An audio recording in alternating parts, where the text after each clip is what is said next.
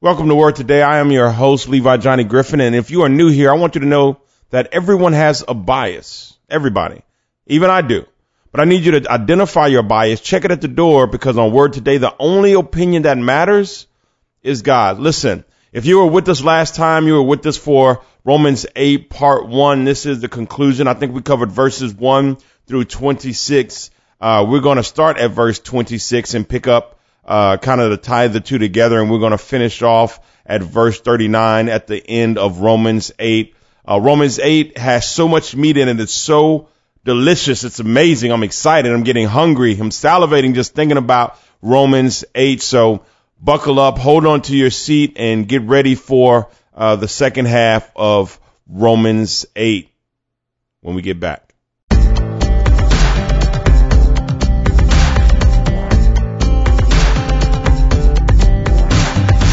All right, so just to kind of recap some of the stuff we went over in Romans 8, part 1, we went over verse 1. So now there is no condemnation for those who belong to Christ Jesus. What does that mean? That means that if you are Jesus Christ, no one can point a finger at your past and say, hey, you used to be like this. You used to do this. This is who you are. And you're typeset by your past. Those chains are broken. And we're going to see in part 2 that if God is for us, if God is calling us clean and whole, then who can point at the LaQuisha of 8 years ago and say, you used to be this LaQuisha? Because you can point back and say, but look at me now, baby. I am new and born again. And we'll see that in the second half as well.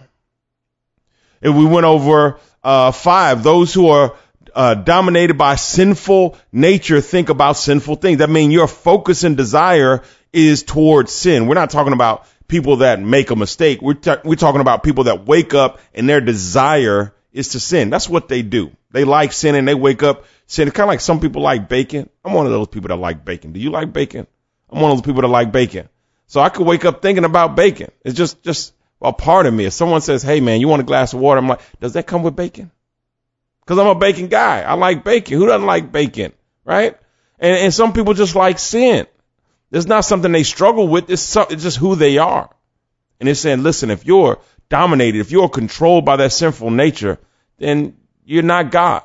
But if you're controlled by the Spirit, not saying you don't make mistakes, but your goal is to wake up and serve God. Your goal is to focus on God. Now, your goal, you can't say my heart is for Jesus, but you live like hell. That doesn't work, because your mouth's saying one thing, but your actions are saying something else. But we're talking about people that love Jesus. He's saying, listen, then you're mine. You're mine. You're my son. You're my daughter. 26. And the Holy Spirit helps us in our weakness. And we're going to talk about this in part B too, in the second half, how the Holy Spirit comes in. And as a matter of fact, that's a good place to start, because that's verse 26. Look at that. And that's where we're going to pick up. That's going to tie our part 1 and part 2 here together. So let's go ahead and just read verse 26. And the Holy Spirit helps us in our weakness. For example, we don't know what God wants us to pray for, but the Holy Spirit prays for us with groanings that cannot be expressed in words. And the Father, who knows all hearts, know what the Spirit is saying, for the Spirit pleads for us believers in harmony with God's own will. Now, what I like that word when it says weakness. If you look it up, it means weakness or frailty. It says, and the Holy Spirit helps us in our weakness and our frailty. What does that mean? That means the areas of our life where we are prone to fall short. We all have them. Those areas, just meditate for a moment, like in the Golden Child. No. Just think about it. In those, you know where you're weak. You know where you're weak at. Come on. It is saying in those weak moments and at those weak times, the Holy Spirit will step in to strengthen us and give us strength in those weak moments.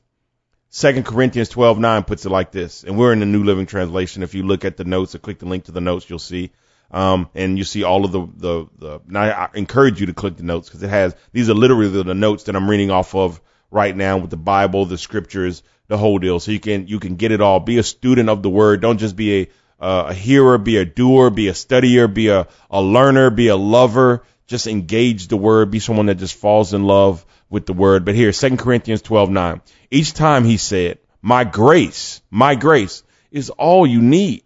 My power works best in weakness. So now I am glad to boast about my weakness so that the power of Christ can work through me.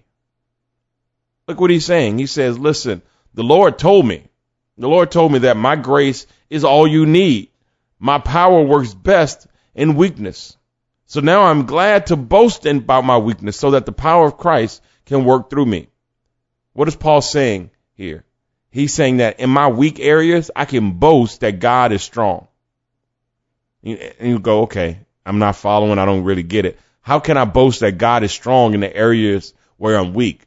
Because you know you didn't do it when you conquer it. You know it wasn't your strength. It wasn't your 5-step plan to get a man. It wasn't your 7 steps to live a healthier life. It was Jesus because you were too weak. So it had to be God. It was nothing but God. Think about a drowning victim. One part of learning to swim was learning to save people and how to save people. And you learn that if someone is struggling and you go to save them, you need to kick them off of you and swim away from them. Because if they're drowning and they're flopping everywhere trying to save themselves, they're going to grab you and you both drown. So you kick them off of you. And if they won't, they're holding and they're clinging and they're fighting, then you purposely go underwater. You go deep underwater and they'll want to get away from you because you'll be like an anchor. You can't save a drowning person when they're panicking and they're just flopping around. It's easier to save them once they pass out. It's easier to save them when they stop trying to save themselves. When they just say, you know what, I give up. I'll let you grab me and pull me to shore. But as long as they're flopping around trying to save themselves, you can't really do much. And it's saying, listen, when you're in some trouble and you're flopping around trying to save yourself, coming up with strategies and not getting into your word, but coming up with your own ideology, the Lord says, I got to just kick you off me and let you flop around for a little bit longer. Once you pass out, once you give up, then I can step in and say, hey, listen, let's go this way. Let's go in this door. Let's do this thing. My strength is made perfect in your weakness. Translation, you'll listen when you're broken. Verse 27. All the Father who knows all hearts knows what the Spirit is saying, for the Spirit pleads for us, believers, in harmony with God's own will. 28. And we know that God causes everything to work together for the good of those who love God and are called according to his purpose for them. And we know that God causes everything, not some things, not a few things, not a lot of things, not these things over here, but everything to work together for the good of those who love God and are called according to his purpose for them. 2 points here. First point. God caused Joseph's brothers' mistakes to work in such a way that it saved all of Israel from death and famine. God didn't desire Joseph's brothers to make those mistakes. And what did they do? They sold Joseph into slavery. It wasn't God's will for Joseph to be sold into slavery. But since they sold him into slavery, God made it work out. So Joseph fell on his feet and then he ended up saving all of Israel. God will make your mistakes work out for you. This isn't a license to go make more mistakes. This is a license to understand that God loved you so much. Not only did he forgive you for your past, he'll make those mistakes of the past come and bless you in your present. Second point, called according to his purpose. Some people catch that all things work together for the good of those that love the Lord, and that's where they leave it. They leave it right there. But you have to keep reading. It says everything works together for the good of those who love God, love God, love God. Man, that kind of rings a bell because Jesus says, if you love me, you'll obey my commandments. But we're not there. We're not there. But for the good of those that love God and are called according to his purpose. So you can't just stop at everything working together. There's a couple contingencies, right? First contingency, you got to love God. Second contingency, you need to be working for his purpose. You need to be called according to his purpose. You need to be called to God's business. What does that mean? That means don't expect God to bless you and make everything work together for the good if you're just serving your evil flesh. You're self-serving. You're trying to make sure you have money. You have food. You have everything is about you. You being okay. You being straight. Your family being good. What about your neighbor's family? What about the homeless people? What about the hungry people? Are you making sure that they're good? Are you loving some other people? Are you trying to be about God's business? Because if you're about God's business, God will be about your business. He'll make sure everything works out for you if you're about him. But if you're only about you, then you only got you. And when you break down and you get weak, he'll come and help you. But God is like, hey, be about my business and I'll be about your business. But if you're all about you, everything, the world revolves around you. The solar system is yours. It's yours, baby. It circles around you. Then you need to be the God of your own life and make it work. And when you realize that doesn't work, then you need to get about his business. Verse 29, for God knew his people in advance. Now, listen, going into verse 29 and 30, these are some of the most, I won't say controversial, but there's people that have massive debates that have been going on for years about these two verses. They think it means all kind of things. That, God predestined some. God knew who he was going to choose. So it doesn't even matter if you live right because God already knows who he's going to choose. Listen, I'm going to read the verse to you and I'm going to break it down. It really is not that confusing. It's really not all that. If you just get a little clarity, get a little understanding and stop trying to turn, something that is meant to edify the kingdom into some drama. Listen, verse 29, for God knew his people in advance. This shouldn't be a shocker. The Lord has so many scriptures saying, hey, I knew you when you were in your mother's womb. I knew you. I knew you. I knew you. I knew you before you were born. I knew your daddy. I knew your grandmama. And God is in the future, so he knows your grandchildren and your great-grandchildren and 10 generations down. He's in the past watching your great-great-great-great-grandmother be born, and he's in the future watching your great-great-great-great-great-great-great-great-great-great-nephew or grandson be born. That's the beauty of not being trapped in time and not being subject to time. He says, listen, for God knew his people in advance. Before you were born, I knew you. That's what God is saying. And he chose them to become like his son.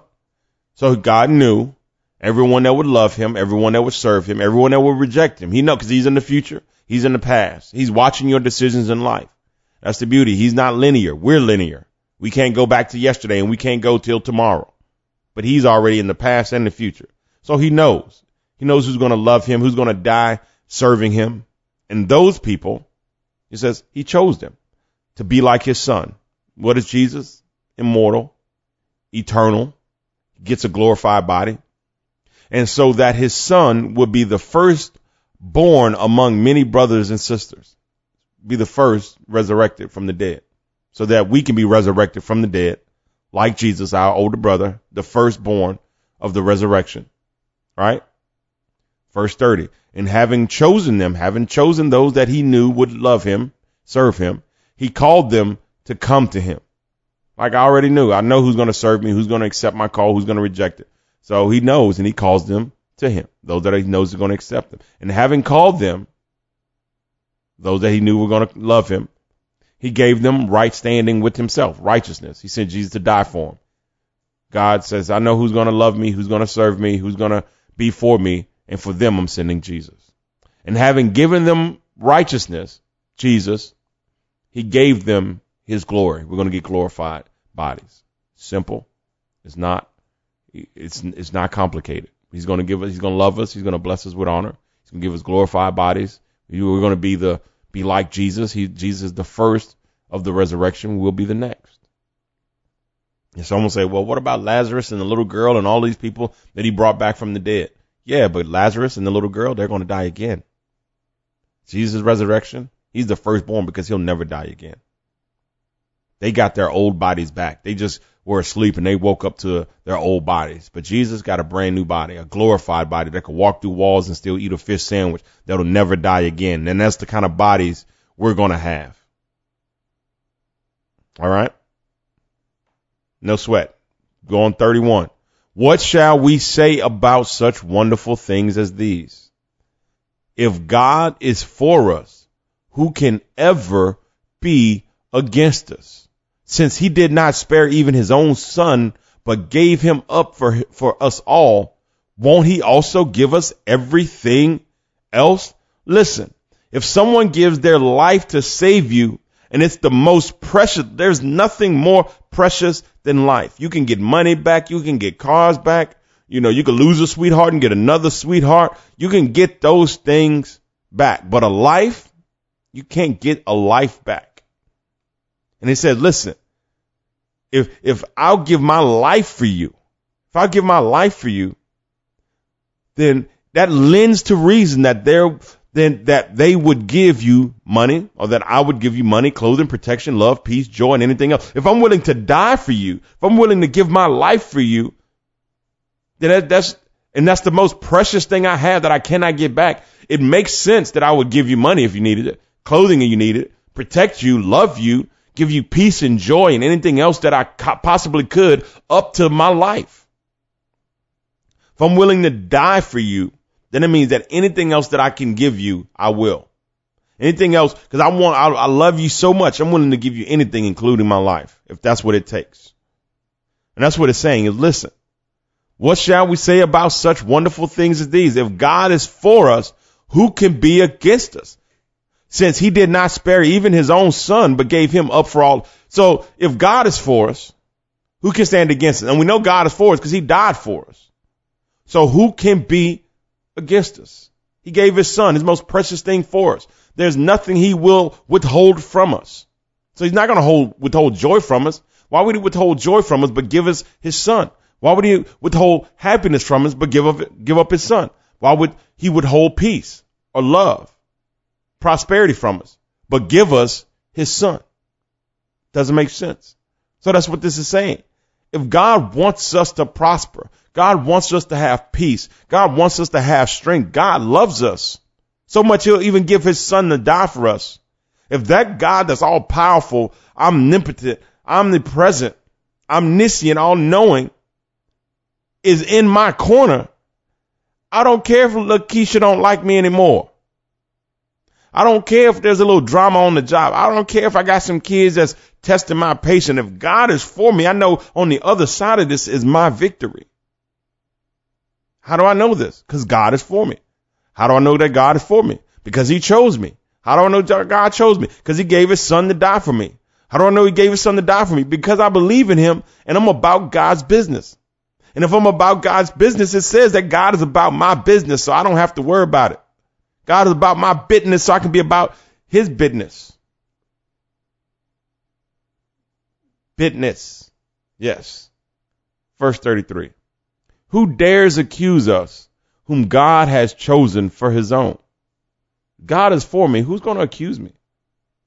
No one, for God himself has given us right standing with himself. God has said, man, it's cool. But Lord, last week, man, it's cool. But 5 years ago, man, it's cool. But listen, last night, man, it's cool. But I still struggle with, man, it's cool. Who dares accuse us if God has chosen us for his own? No one, for God himself has given us right standing with himself. God is saying it's cool. But what about the past? Listen, it's cool.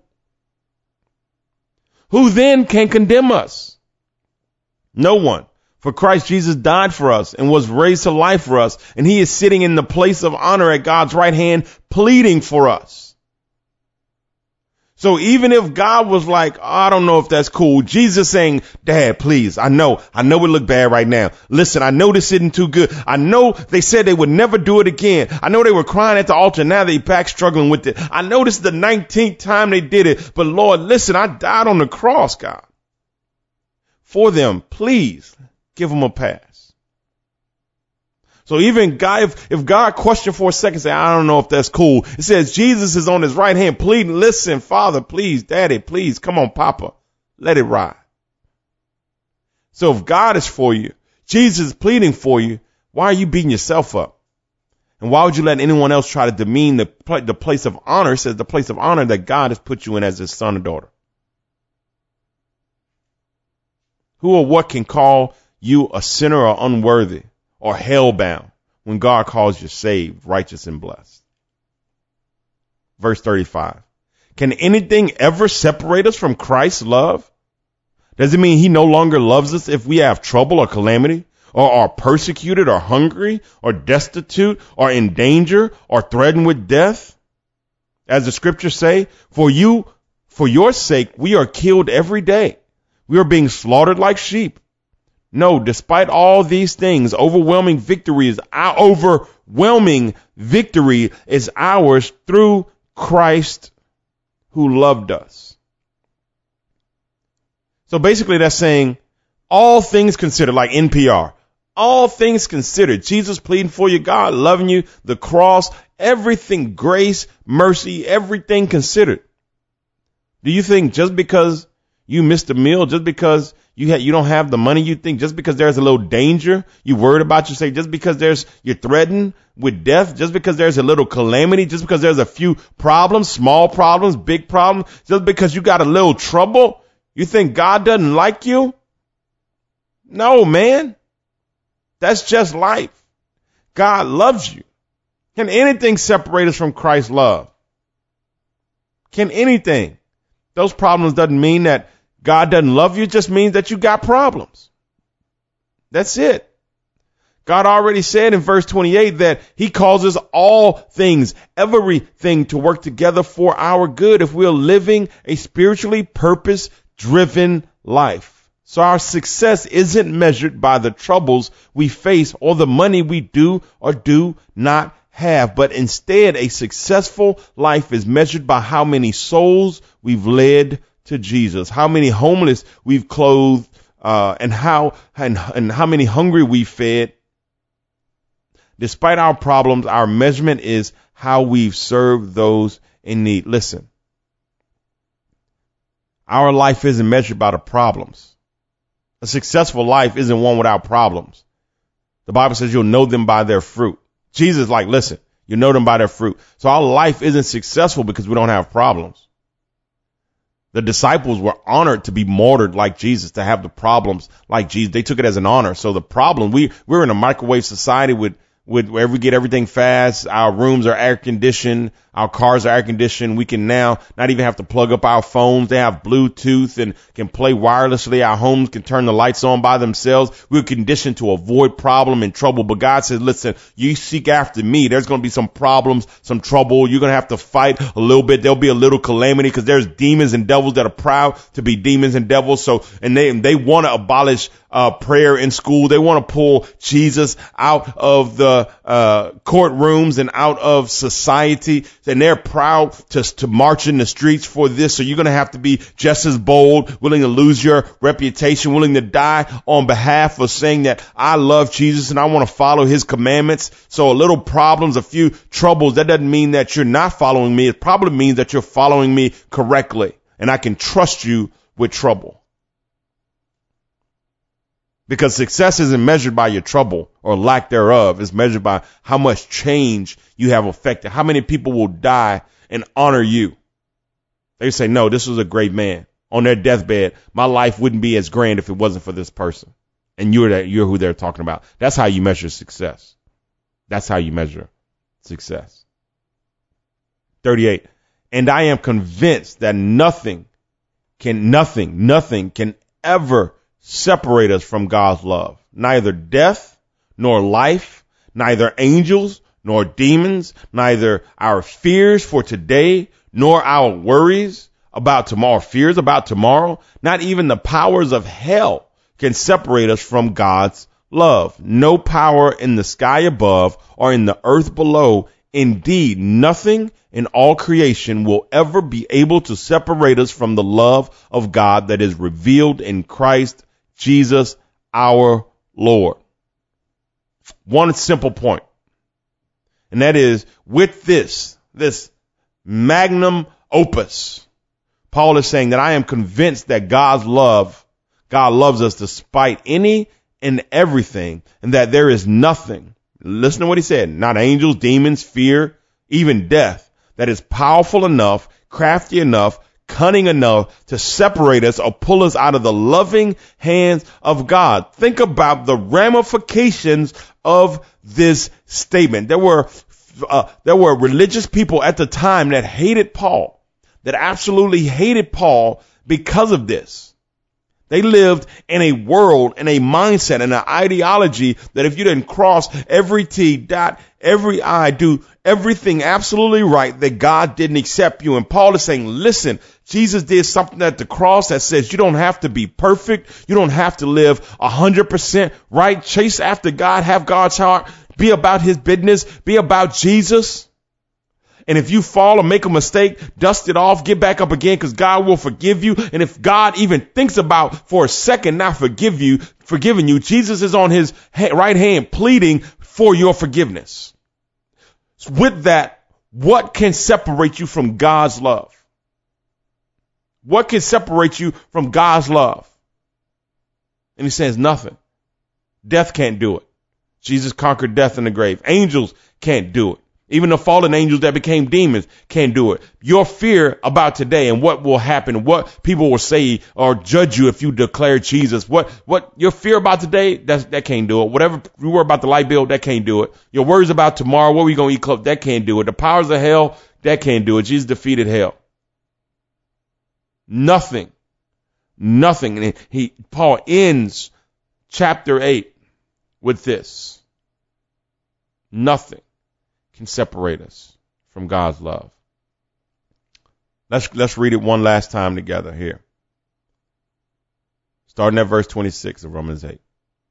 And the Holy Spirit helps us in our weakness. For example, we don't know what God wants us to pray for, but the Holy Spirit prays for us with groanings that cannot be expressed in words. And the Father who knows all hearts knows what the Spirit is saying. For the Spirit pleads for us, believers, in harmony with God's own will.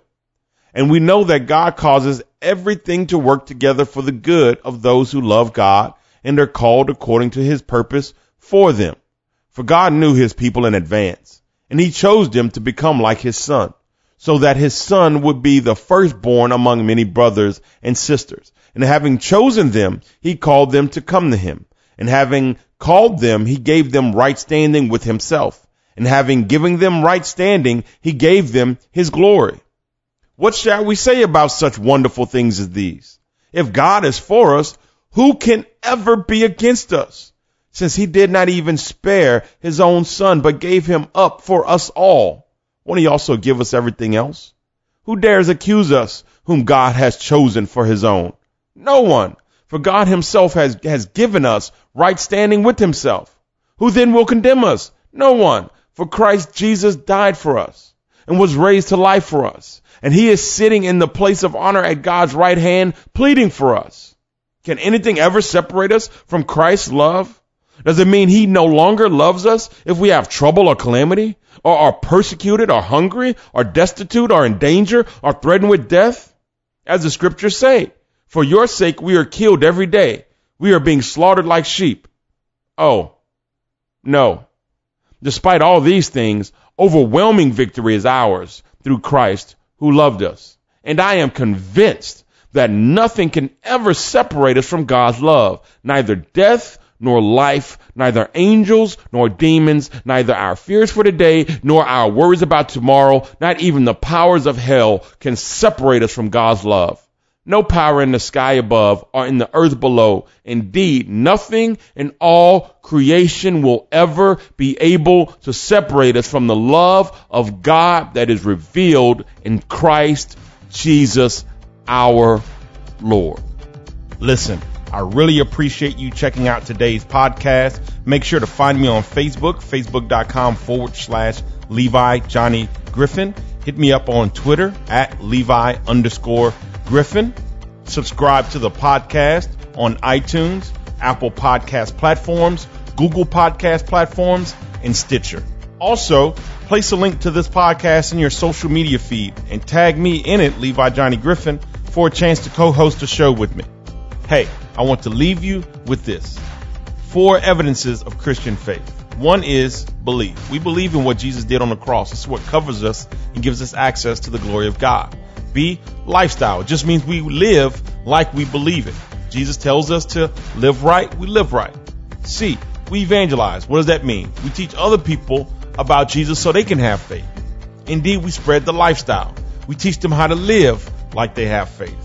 How do we do that? We connect them to a church and we connect them to plenty of Christian material Bibles, Christian books, Christian movies like The Passion, and even Christian podcasts like Word Today. Share it with your friends. If it's blessing you and you're eating and growing from it, let someone else eat and grow from it as well. I love each and every one of you. Let's keep praying and keep pushing in the faith together.